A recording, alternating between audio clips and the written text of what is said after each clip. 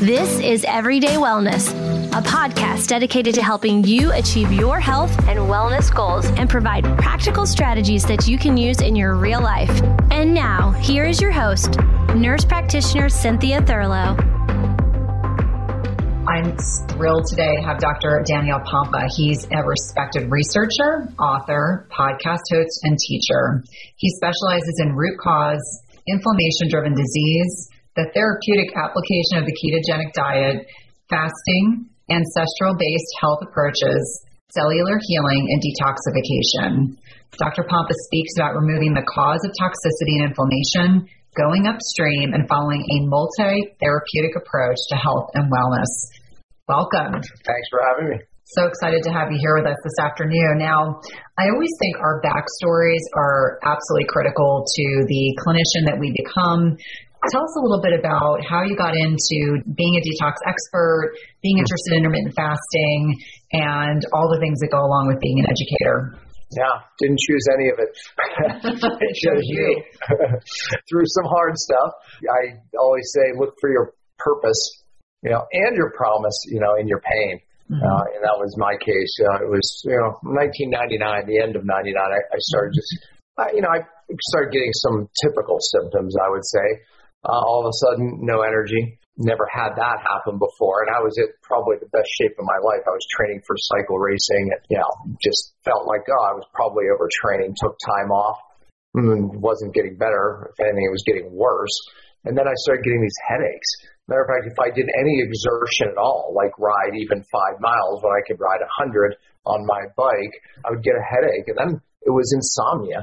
Then it became allergic to every food I was eating. Just intolerance to this, that, and I, like most people, played that game. It was this, it's that, bouncing around.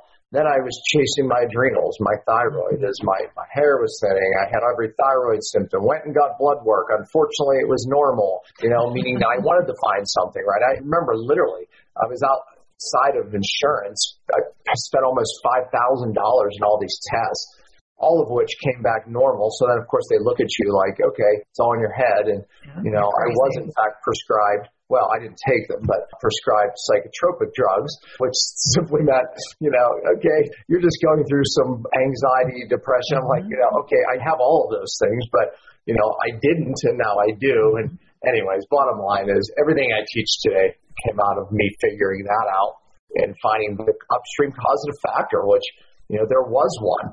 I could have went the route that most people do, right, and just start medicating things away. I tried addressing my adrenals and my thyroid, my hormones, all of which was downstream to an upstream bigger issue. So, their God had purpose in it because now I'm blessed to teach doctors around the world what I learned in it and people alike.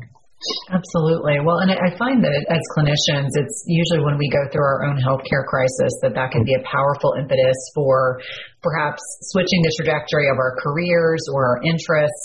And so, I think it makes us much more empathetic as individuals. I know that, 5 years ago when we bought this house that we're ironically moving out of in about 2 weeks, my health went south. And so many of the things that you're talking about are things that I experienced. And you're right, the kind of traditional mindset is to treat the symptom as opposed to looking for the root cause. So was it during your training, your chiropractic training, that you became more interested in root cause management, or was it really after this, healthcare crisis that you had that really got you much more vested and interested in digging a bit deeper?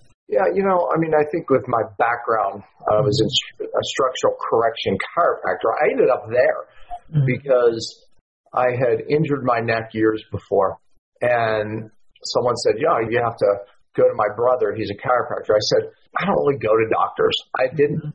So when I went to that chiropractor eventually, he said, you should be a chiropractor because you have this philosophy. Where did you get this philosophy of not using drugs? I said, my father, my father was an Italian bricklayer in World War II.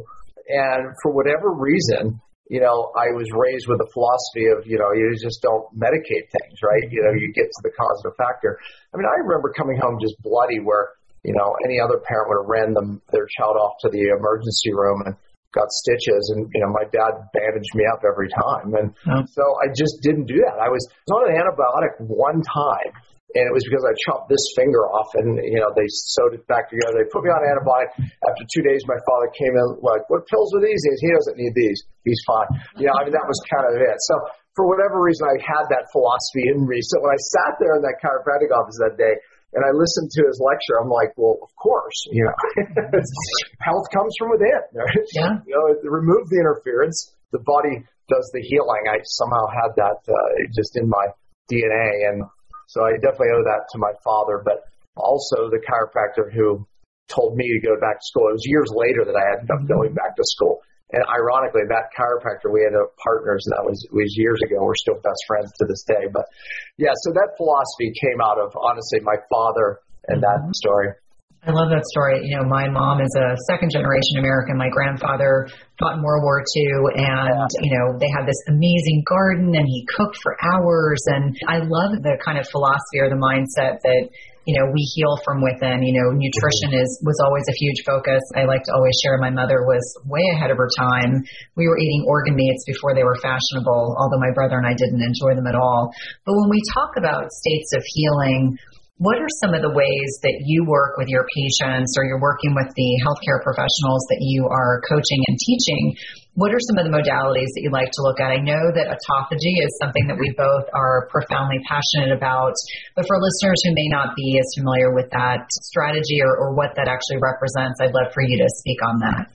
Yeah, look, getting my own life back, it just fast forward, it ended up to be, I had a lot of mercury that accumulated in my brain, particularly the pituitary hypothalamus, which runs your hormone system. That explained why my adrenals, my thyroid, my hormones were just, dysregulated, but it explained why I couldn't fix it either, because the problem was here.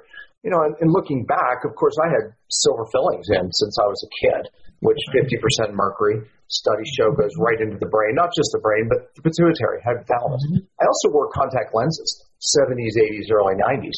Found out later, they outlawed that unknowingly to most people. The saline had thimerosal in it, which is a mercury derivative, ethyl mercury, which goes right into the brain. So enjoyed that exposure.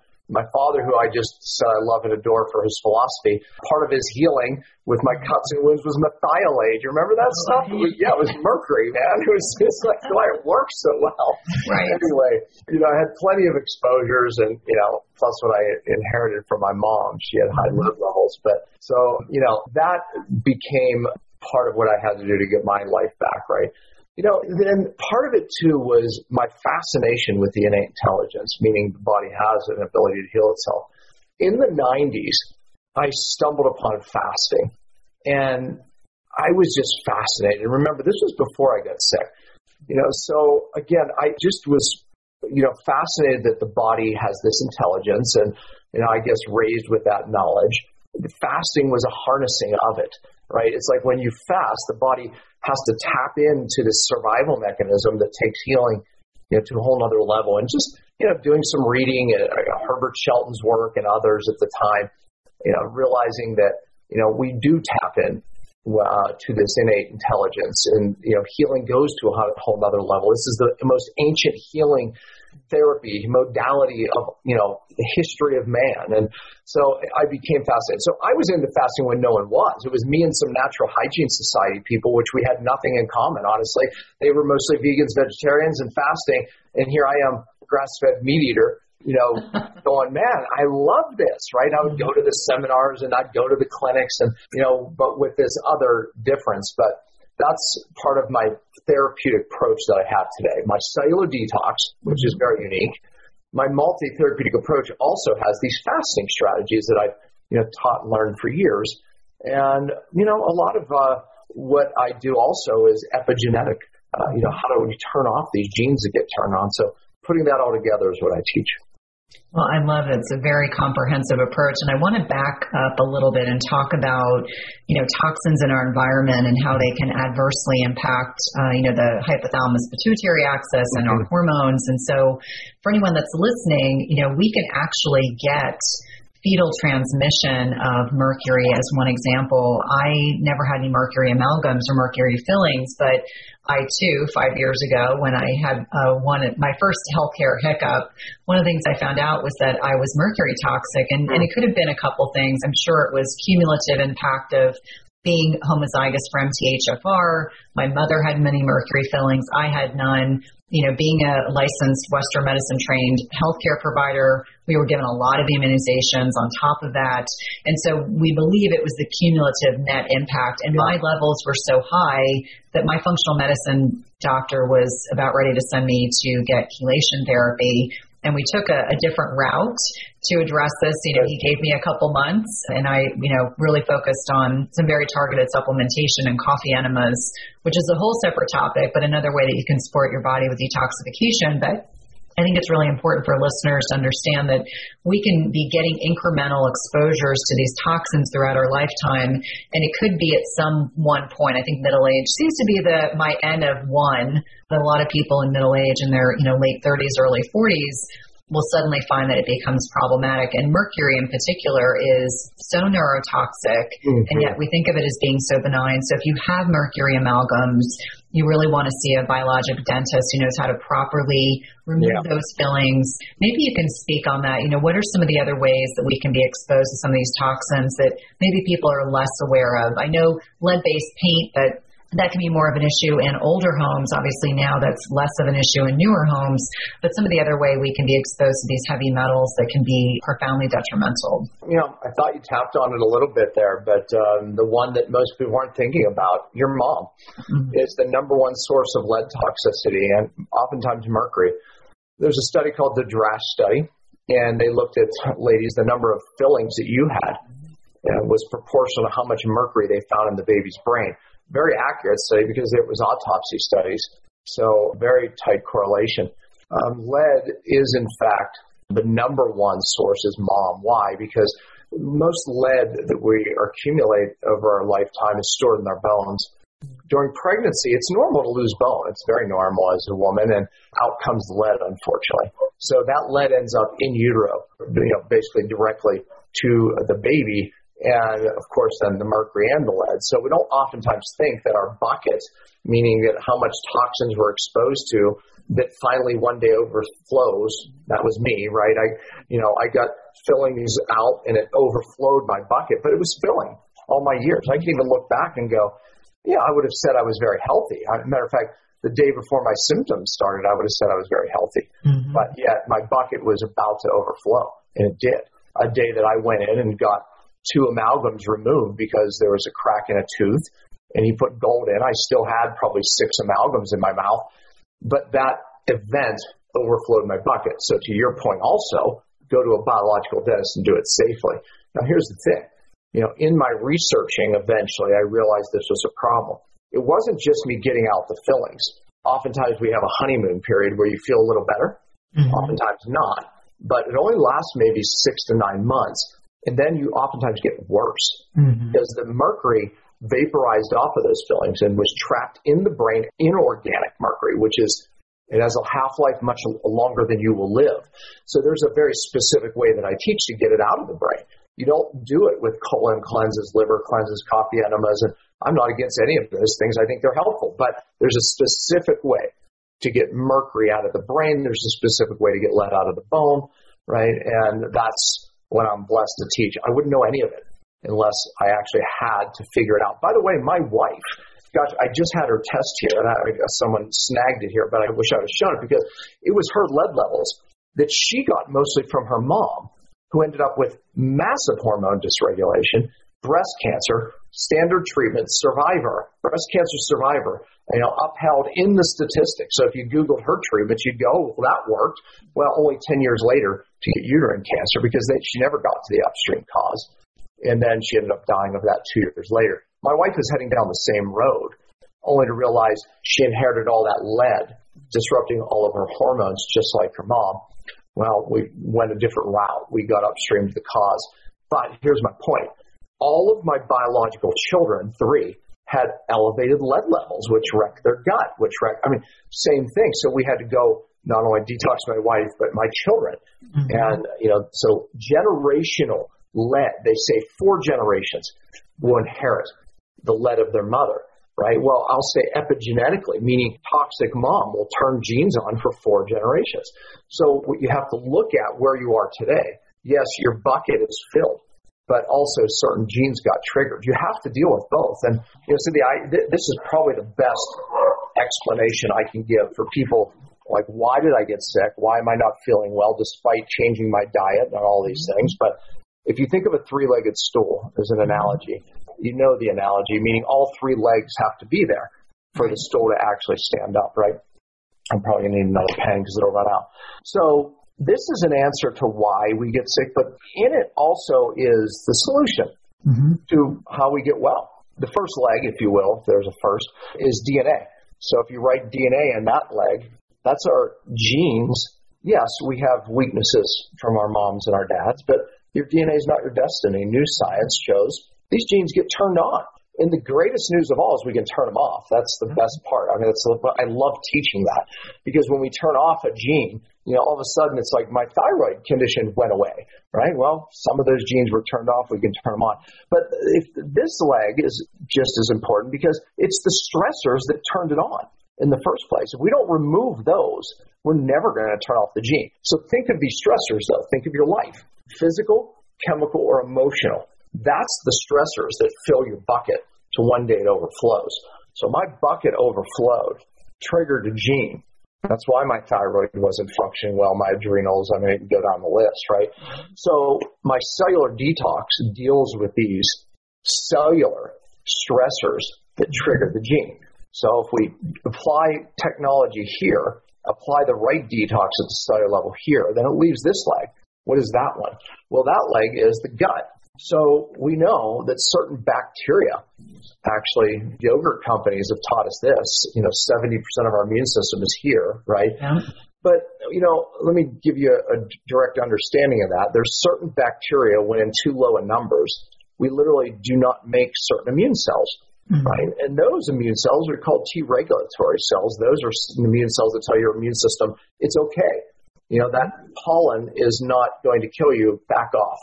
Okay? Or it doesn't give that message and you have this upregulated allergy or a food sensitivity.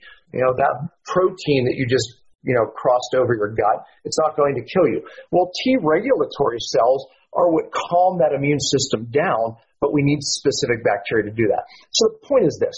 We have so much insult into the gut via toxins. We have toxins filling our bucket, and we have genes that get turned on. So ultimately, all three of those have to be addressed.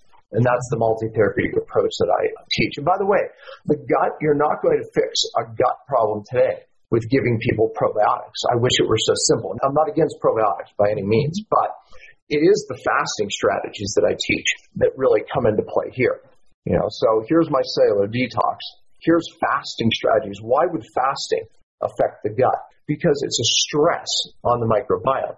Just like you would exercise to stress your muscle and become better in shape, that's how we create a diverse microbiome. We have to stress it, just like our ancestors did. They went through times of feast and famine. Stressing the microbiome creates a more diverse microbiome and therefore a better immune system. And by the way, studies show that when you improve this, then you also can turn off genes. So you see, all of these legs apply to one another.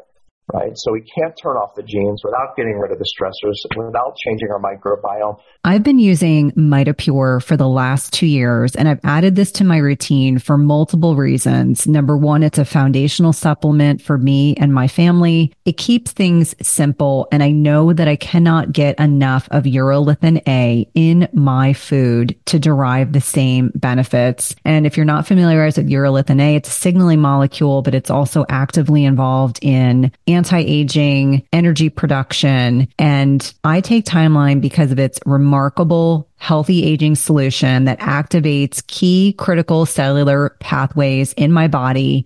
It's a total game changer for healthy aging. I alternate between using the soft gels and powder depending on whether or not I'm traveling. And we know that restoring cellular energy is a key to enduring health. And this is concluded in a recent publication in Nature Metabolism, which is a top scientific journal. identifying that newly energized cells may provide many more years of healthy life to people. Yet as we age, we know that cellular energy production naturally declines and reduces our prospects of optimal health and longevity. That's the great thing about Timeline is you can restore cellular energy and support healthy aging. I've noticed the biggest improvements in my energy and sleep levels. We know that Timeline is clinically shown to give our cellular energy generators, the mitochondria, new power. And when taken daily, it replaces aging mitochondria, so it upregulates mitophagy and rebuilds new ones, or mitogenesis. Timeline is the only nutrient that can do what it does. So Timeline renews your cells to a more powerful state. My listeners can get 10% off your first order at timeline.com/Cynthia.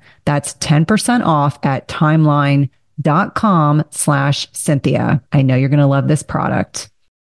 Just as you carefully choose the cut of meat or freshness of produce that you cook at home, you should carefully choose chemical-free cookware that provides a healthy and safe cooking experience. The materials in 360 cookware are safe, sustainable, and of the highest quality. Their cookware is 100% free from any toxic chemicals, as the company produces quality stainless steel cookware and bakeware without added chemicals, and all are manufactured in the United States. It's also the leading manufacturer that equips kitchens with cookware and bakeware that are free of all of the toxic chemicals and coatings, including PFAS, Teflon, and ceramic. And the best thing is that when used properly, the product's construction provides non-stick properties in a product that can be passed down through generations. Go to www.360cookware.com and use code Cynthia20 for 20% off your first order. Again, that's 360cookware.com and use code Cynthia20 for 20% off your first order. We've been using their products over the last several months and have really been pleased with not only the durability, but ease of cleanliness. And by the way, my 5 R's became a roadmap of what I teach doctors on how to change that genetic expression. I think it's really important for listeners to understand that it's all interrelated. It's not as if one exists by itself. Right. You know, when we talk about hormetic stressors, these are beneficial stressors. It could be fasting. It could be high-intensity interval training. It can be cold therapy. You know, cryotherapy is really popular right now. And I love that you were ahead of the curve.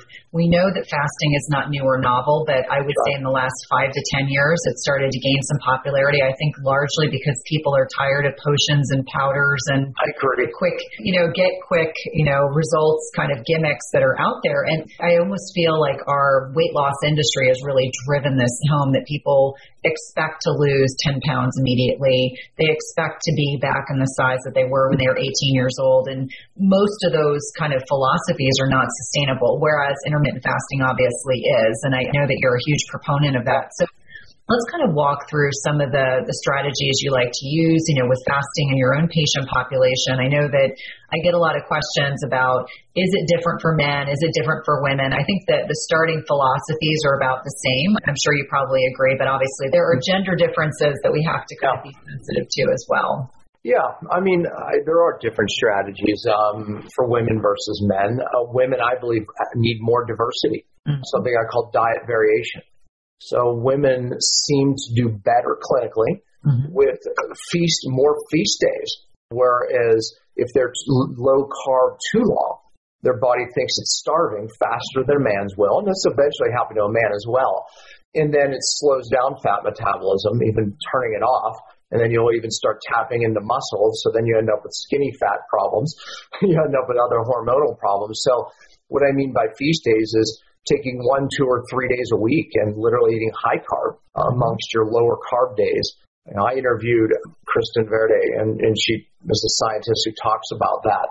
And she compared all the different diets in weight loss. And the diet with the most variation worked the best, meaning literally every other day they would do a regular standard American diet, not even a healthy diet, 500, 800 calories, standard American diet, 500, 800 calories. So it was feast, famine, feast, famine. It worked better than low fat, high fat, whatever you threw at it. And I asked her why, and she said, because it forces the body to adapt. It's forcing adaptation. Well, how does it do that? Well, the adaptation, absolutely the microbiome adjustment is part of that adaptation, but also the hormone optimization is part of that adaptation. No different than exercise, or you mentioned cold. When you go into a cold and your body thinks it's going to die in 3 minutes, it upregulates norepinephrine, which upregulates growth hormones, upregulates healing, downregulates inflammation, all to survive. And then you're left in this state. Right? Oh, okay, we didn't die, but now we're hormonally optimized. So, that's what happens when we, do this feast famine, right? It's like a day of not eating, a day of eating. The body has to adapt, and the hormone optimization is part of it. Fasting is no different. I mean, whether you do 1 day of fasting, 12 hours, 15, 18 hours of fasting, the body is hormonally optimizing to that. Or we can stress it even further. And that's one of the things my book talks about, is how to add in 5-day fasting, whether it's 1 a year, 4 a year, every other month. I mean, depending on your condition, I would say arguably how much stress do we need, to really get your cells to become better, more hormonally optimized. All of those strategies is something that I teach. And to answer your question, though, women need more of this variation than men. Feast and famine works better for them, but men, it works for us too. And part of my diet variation strategy that I teach is also monthly. So ladies, we learn this clinically, and teaching a lot of doctors, you can learn a lot, oftentimes more than what you learn from the scientific literature. 5 days a month is magic of high carbs, especially if you're eating low carbs. Well, I'll be even more specific. The 5 days right before your cycle seems to be the most magic of all, where it changes you hormonally for the whole rest of the month. Why? Because right before your cycle, you have all these hormone conversions that are taking place, one of which you need for that is high insulin. Insulin is needed for hormone conversion, estrogen, thyroid hormone. And so when we throw higher carbs, we elevate insulin, and we actually help with hormone conversion, and that seems to help women for the rest of the month. So we can do 1 or 2 days a week of higher carb. We can do 5 days a month, but don't forget, that's the feast. The famine is also important. You could do 5 days a month in a partial fast, where you decrease calories just for 5 days, below 1,000. So you throw the feast and the famine weekly, monthly, I'm telling you, hormonally magic happens. Well, I have to give you the appropriate amount of credit. Last summer at Mindshare, I was given your book by one of your colleagues, read it cover to cover, reached out to you on social media and said, I've been doing low carb intermittent fasting for years. This is where I am. And the first thing you said to me was, you probably need some higher carb days. And, my N of 1, because I'm like, you know what? I'm always a lifelong learner. And, I always give credit for strategies that I've learned through other healthcare providers. And I'm happy to say that your strategy was effective for myself and many, many of my own patients. And so I thank you for that. Yeah. But I do think, honoring our hormones as women, because they are not the same day to day, week to week. And the analogy that I like to give women in particular is, just like you would not do the same exercise program every single day or eat the same foods every single day, our bodies thrive on variety. And I'm so glad that you're talking about this, because I think sometimes people want to do, for example, 16-8 every day for the rest of their lives. And I always say, it's not that would be harmful, but your body will adapt, and we want to create a little bit of, as you say, adaptation, a little bit of stressor, so that our body has to kind of, take a couple extra steps and catch itself back up and say, okay, this is a new stressor, I need to adapt to this, and then tomorrow we're going to do something different. I think for many of us, if someone obviously has 15, 20, 30, 40 pounds to lose, they probably are going to need to be more mindful of the quality of carbohydrates they're consuming. Absolutely. Unfortunately, there's still this mindset that things like gluten, and if people do or don't tolerate grains, having to explain to people that sometimes what worked for us at 18 may not work for us at 25. And I'm sure you probably, would agree when we're looking at things like weight loss plateaus, which I'm sure you get lots of questions about this. In fact, one of your participants reached out and said, I'm working with Dr. Pompa, and I'm just curious to know what you think about X, Y, and Z. This is a woman, I'm guessing probably middle-aged, in a weight loss plateau. And so are there other strategies other than the feast versus famine? Are there other strategies that you're using with these women? Because these are the questions that I get asked quite often. I think our listeners like to hear the answers and responses from someone other than myself on occasion. Yeah, I mean, look, the detox is important, right? Done at the cellular level, because remember, when we look at why people hit plateaus, it's hormones, right? I mean, when we look at why people can't lose weight, oftentimes the people who can't lose weight eat better than their friends, their family, right? And they can't understand. They exercise more. Well, I mean, that's clearly a hormone resistance that's happening at the cellular level, whether it's insulin, whether it's leptin, whether it's, you can name it, testosterone, estrogen, all of these hormones, they all have to communicate to your cell, right? So again, if I continue to draw my little circles here, if that's a cell, on every cell of your body, these hormone receptors are there, right? And those hormone receptors are, this is where your hormone has to dock. So thyroid hormone, insulin, estrogen. I mean, again, we can name many that are involved in the ability to lose weight or not. Your blood levels out here could be spot on. They could be spot on just because they are, or they could be spot on because you're taking medication to make them better, right? Either way, it doesn't matter if the blood levels are normal. If this hormone, thyroid hormone, can't get its message into the cell, you don't burn fat normally in your mitochondria. Therefore, when you're not eating, you're not burning your own fat efficiently. So therefore, you're either burning muscle or you're getting cravings. I mean, one or the other. But if you fight off the craving, right, because you're very disciplined, then your body, through a process called gluconeogenesis, will break muscle down. It'll figure a way to get sugar and not burn fat in the mitochondria because hormonally it can't. You see, so weight loss resistance is, in fact, a hormone problem. Now, again, we talked about feast, famine, cycling as a way to stress the cell and, to make it stronger, like exercise makes us stronger. But also we have to deal with the number one cause of what would be causing interference for your hormones not to be heard by your cell. And that is, in fact, good old inflammation. Inflammation will block the receptor to the hormone or the hormone's ability to get its message in the cell. Well, you have to ask what's causing the inflammation. Well, of course, standard American diet, increased glucose, bad fats, right? Those things will cause inflammation of the cell membrane and block hormone receptors, but toxins is the number one cause. So when I talk about cellular detox, I'm talking about the toxins that make their way in and around the cell, causing inflammation, driving cellular dysfunction, the cell's inability to hear hormones, therefore the inability to burn fat when you're not eating, burn fat efficiently. So I don't care what you eat. I don't care how much you exercise. If you don't deal with that cause, then you're not going to feel well. You're not going to be lean, in your 50s, 60s, what you should be. So hormone resistance, Cynthia, this is a massive epidemic because the amount of exposure to toxins. Now, don't be fooled. We have cleaner air outside than ever before. So people make that argument. I hear that argument.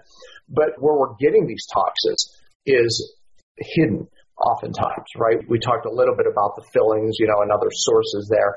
Moldy homes, the way we build homes today. I can't tell you how many people are weight loss resistant because they're in a moldy environment, don't even know it, whether it's their work or their home, right? Or hidden infections, root canals where you had wisdom teeth out, heals over and causes a cavitation. You have no pain there, but there's an infection that's driving this whole hormone cascade, cellular inflammation throughout your body, and you're deaf to your hormones. So oftentimes when I'm working with somebody or when I'm training doctors, I'm saying, look, we have to go upstream. Functional medicine now has fell into the same trap allopathic medicine has, meaning that we run a lot of expensive tests.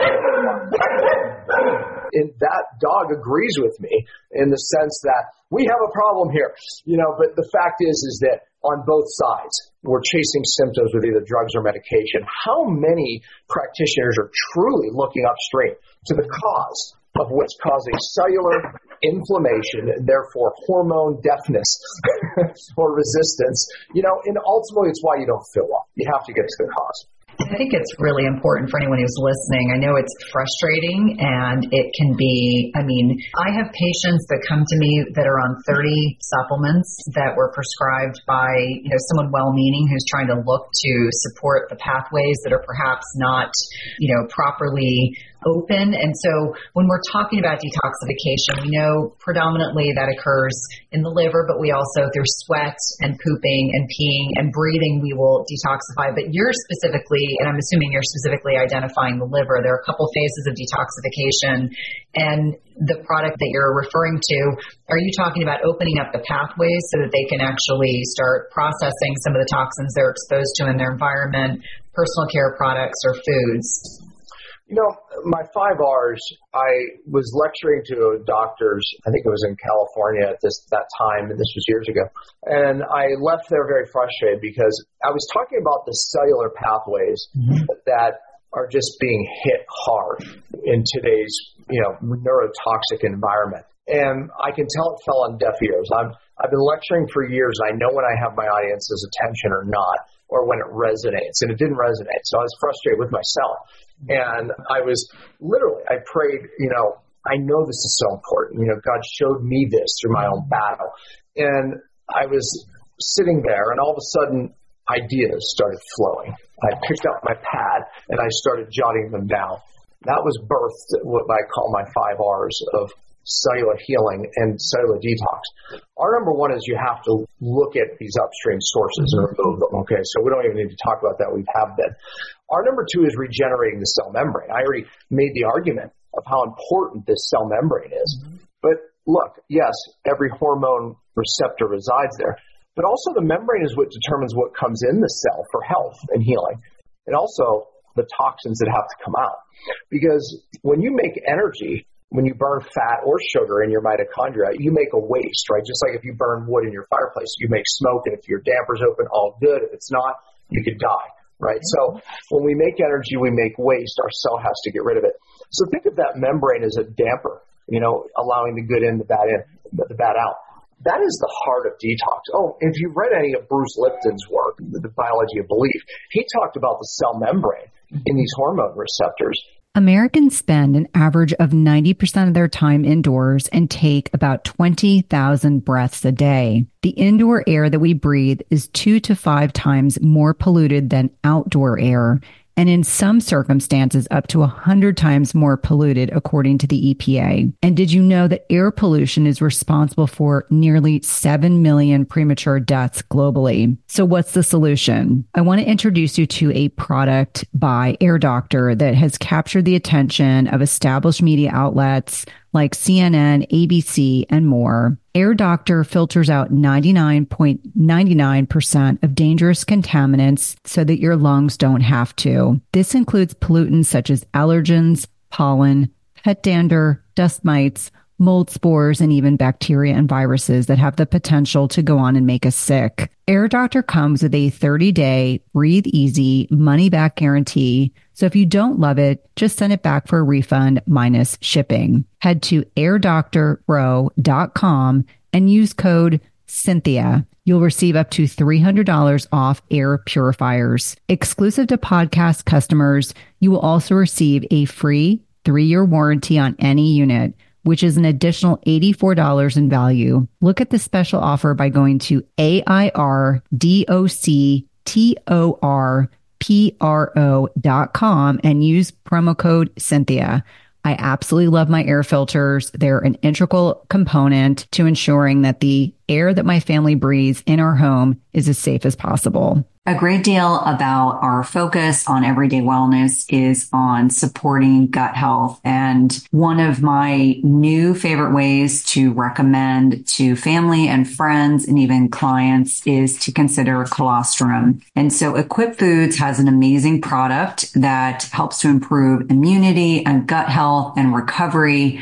And each scoop contains grass-fed, pasture-raised, antibiotic-free colostrum. And if you're wondering what colostrum is, it's a nutritional powerhouse that serves as the first source of nutrition for mammals in nature. It's been shown to enhance immune function, gut health, and recovery with vital nutrients such as lactoferrin, growth factors, and proline-rich polypeptides. Colostrum is a natural milk-like fluid produced by mammals immediately following delivery of the newborn. And while colostrum is a dairy product, it does not contain milk or lactose. So most people with lactose intolerance usually find colostrum very easily digestible and beneficial to gut health. You can use 1 scoop a day. You can mix it in things like coffee or mix it in shakes or even yogurt or even some of your baked food recipes. As I mentioned, has a lot of health benefits, including research demonstrating the improvement in a reduction in inflammation, promoting good gut flora, and supporting restoring leaky gut to normal permeability. And what I love best is that Equip Foods is very ethically focused. Their cows are humanely raised and ethically treated, and cows produce an excess of colostrum when nursing. So only after their babies get what they need are they able to source the excess colostrum for use in their products. There is 3 grams of colostrum in each scoop, and 1 serving in comparison to main competitors has just 1 gram. And research demonstrates that this dose, the 3 grams, actually promotes more benefits to gut health, immune function, recovery, and vitality. So if you'd love to take care of your health, you can go to www.equipfoods.com/Cynthia20 to get 20% off your first order. That's www.equipfoods.com/Cynthia20. You definitely want to check this out. Is the key to turning off bad genes. That's it. That's the key, he said. That's where the life is in your entire body, the intelligence, and the life. I believe life begins and ends on this membrane. So my R2 is you have to regenerate that. It's a big part of what I teach. You won't detox a cell or yourself without fixing that, not just that membrane, but even these inner membranes in your mitochondria. Very important. I do lectures on this. The third R is restoring the cell energy. None of the cellular detox pathways work to get rid of that smoke or toxins if you don't upregulate that cell energy, the gasoline of the cell, which is ATP. R4 is reducing inflammation. I already made that argument with the hormones. And R5 is reestablishing methylation. Methylation's in vogue right now because of the SNPs and the genes. But I would argue SNPs and genes really aren't the problem with so many people who are methyl depleted. And just so you understand, you can't even get rid of toxic hormones without a certain level of methylation or methyl donors. You can't adapt to stress. So all stress, physical, chemical, or emotional, depletes methylation. So many people have a methylation depleted issue, and therefore the cells become toxic. So that's the 5th R. So teaching doctors how to upregulate the cell, that's true detox. You don't get well unless you fix that cell, right, in those pathways. So it caught on beyond the doctors where the public was like, I get that. That makes sense to me. I've done all the saunas. I've done all the colon cleanses, this cleanse, that cleanse, but you are not going to get well until you detox that cell. And those 5 R's became that roadmap that I teach. And, it really, now that doesn't mean you don't open up, because part of my system that I teach is keeping those downstream pathways open, right? You have to keep the gut open, the liver, the kidneys, the lymph. If you don't keep that open, but you make a mistake if you don't get the cell fixed. So you have to do all that simultaneously, and that's what I call true cellular detox. And that's a really important distinction. We can sweat all we want. You mentioned you can urinate, defecate, breathe.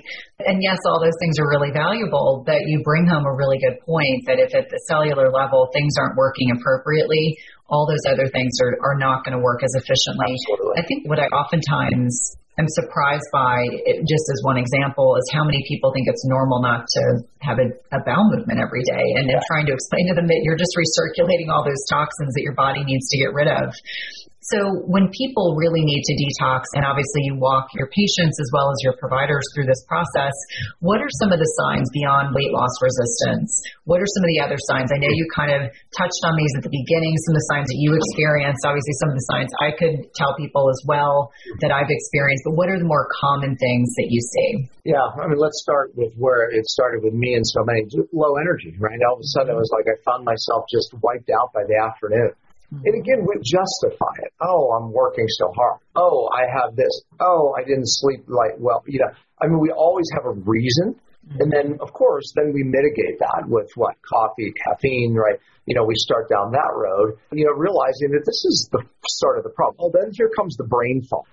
It's normal though, because I'm aging, right? It's like, I'm getting older, I can't remember. No, it's not normal at all, right? It's part of this neurotoxic issue.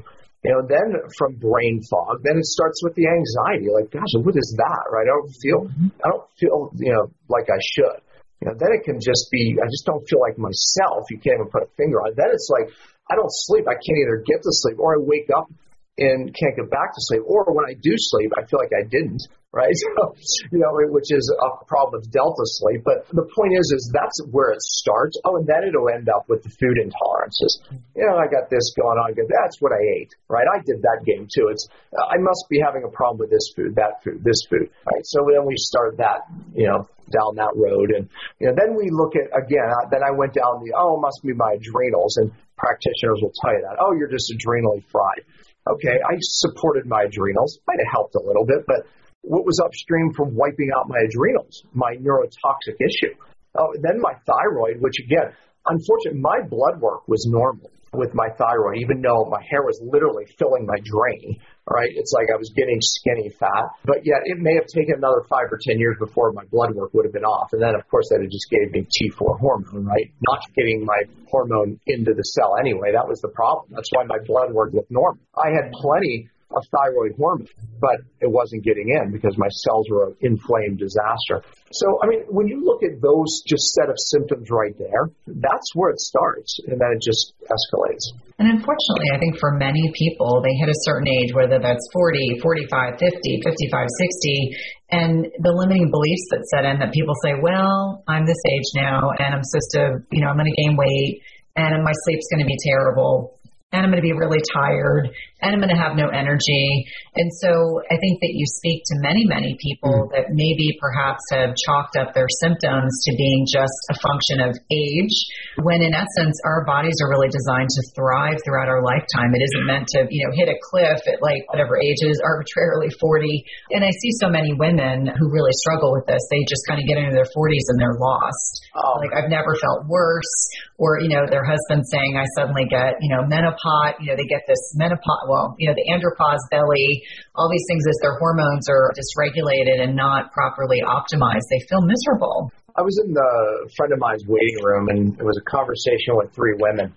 And I'm there, just waiting for him to be done, right? And he's a physician. And I'm listening to this conversation. And the conversation, I ended up having to jump in. I just couldn't help myself. And the conversation just went something like this. They started going through their symptoms, which I just did, right? And basically it was the consensus was, well, look, all of us have this. So that's normal, right? So they just chalked it up as normal aging, to your point, right? It was like, okay, that's normal because them and everyone they know has it.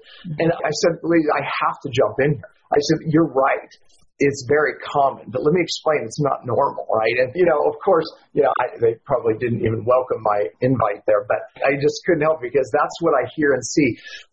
Look, I'm 55. It's like I'm healthier today than I was in my 30s for sure, maybe my 20s. But, it doesn't, just because it's common, it doesn't make it normal. In today, this cellular inflammation issue is, gosh, it's so common, but it's sad. Because we don't have to live our life like that. I think that's always my goal and yours, is to wake people up. Yes, diet's a part of it.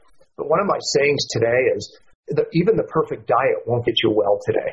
It's beyond diet, right? Maybe that's the name of my next book, because Beyond Fasting was the name of my last one. So maybe it's beyond diet, right? Meaning it's something way, way more today to actually get well. It is, in fact, a cellular issue.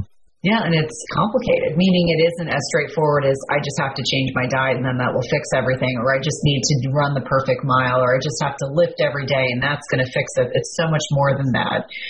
And so as we kind of, tailor down our conversation, because I want to be mindful of your time, I'd love to get your take on carbohydrates. And the reason why is that I think carbs in many ways are demonized. I always say high quality carbs are differentiated from the crappy carbs, and the crappy carbs are the things that are going to spike insulin or not be beneficial. What is your take on carbohydrates as a rule? My kind of philosophy lately has been to say, if you're carb sensitive, that's one thing. Most people carbohydrate sensitive. And so they have trouble processing carbohydrates. Their glycogen stores are overwhelming. Their triglycerides are high. And they struggle with weight loss. So what is your philosophy on carbohydrates? Are they good? Are they bad? That's a great question. I think ancient cultures answer that for us, right? Because people have a lot of opinions, including mine. What is that worth? However, you can take any ancient culture ever around the world. Oh, if they had carbs, they ate them. So, the moment they had carbs, they ate them, right? And I've been to some really remote parts of Africa, and I promise you they unknowingly practice feast, famine, cycling. Mm-hmm. But if they had carbs, boy, they absolutely ate them. So, meaning that what is our opinion? Carbs are an important part of the human diet. They're an important part of, what our bodies are equipped to use as an energy source. I think the greater danger is getting caught in one camp or the other, right? So, you said something. In our little sphere of followers, you're right on what you said. Carbs have a bad name because right now keto is very in vogue and paleo, right? But years ago, not that many years ago, it was the opposite, fat. Well, and then let's now go into mainstream where fat still has the bad name and carbs still have a good name, right? So, it depends on who we're addressing is what actually has the bad name. So the point is this, it's not one versus the other. I argue my diet variation philosophy also goes seasonally. So as we like to put ourselves in, I'm a vegan, I'm a vegetarian, paleo, keto, I argue they're all great. Too long in any of those diets, I believe, starts to cause problems. It starts to cause monoculturing in the microbiome. It affects you negatively. When I lecture, I put up some studies showing that when we don't change our diet, we actually start to create health problems. So how do we get in the camp of vegan, vegetarian, paleo, keto? Because we changed our diet at one point and it helped us. Mm-hmm. So therefore, I'm all in. But here we are now a year or 2 years later, realizing that, oh my gosh, the best thing for you is to leave your vegan diet and start eating some good grass-fed meat. Or the opposite. Maybe you've been keto for so long, go to a healthy, plant-based, higher carbohydrate diet. Watch the magic happen, because here's what happens. Your microbiome, we've learned one thing that holds true with all the microbiome, all the new testing that's in vogue, right? We thought we were going to be able to take that test and be able to take these bacteria. We're going to kill these. It didn't work out that way. But what worked out was, wow, healthy people have this diversity. Unhealthy people don't. Okay, that worked out. So the question is how do we create a healthy diversity of bugs? Okay, it's not taking them. It's stressing them. And so one of the ways is changing the diet. So when you go from this diet, like an ancient tribe would, of like just hard keto all winter long, and now fruits and berries you have access to and you just partake, which you would, right? You would, and you would do so delightfully. All of a sudden your microbiome has to shift. Now all of a sudden it's triggering the production of these bacteria. These bacteria thrive, and these bacteria, and now you've changed it. And then here comes fall again, and the dietary shift is coming again. You still have a lot of these bacteria, but now you're starting to eat different foods and creating different bacteria. Eventually you create this massive diversity, which we know is the only thing that we've learned in the microbiome, the key to health. So diet shifts creates diversity. So my thing is get out of the camp you're in. Shift your diet. There's no bad carbs, protein. They're all good. High fat, low fat, high carb. Now, granted, white bread, is it bad for everybody? Yeah. Or processed oils, vegetable oils, canola, bad for everyone? Yes. But diet shifts. We can eat healthy carbs, healthy fats, and all these things, and make those shifts. Watch what happens to your health. I love the message. It's fantastic. And I'm so grateful to have had you speaking with our listeners today. The big takeaway is variety. Our bodies need it, whether we're fasting, whether it's our nutritional focus. I love that you are not stuck in one dogma. Sometimes we bring speakers on and individuals on, and they're very rigid about their nutritional philosophies. And the one thing I've come to find out, trust your N of 1. If it works well for you, keep doing it. Listen to what your body's trying to tell you. How can our listeners find you if they want to connect with you on social media or off of your website, look at your programs? What's the best way to do that? Yeah, my Facebook probably now. I can give you my website too, but my Facebook, my fan page is Dr. Daniel Pompa, my name. Okay. So dr.danielpompa. That'll bring you to my fan page. I do videos there weekly. My website too, which is just drpompa.com. So that's drpompa.com. So either one will bring you to a lot of the info. I just want to leave with this. Years ago, I was lecturing on keto. No one knew what it was, right? Some people may have heard of it, right? No one knew what it was. The next, slide after I did a lecture on it, I said, I want to make a prediction, and I still have the picture of that slide today. I said, this is going to come in vogue. I think it's the next thing.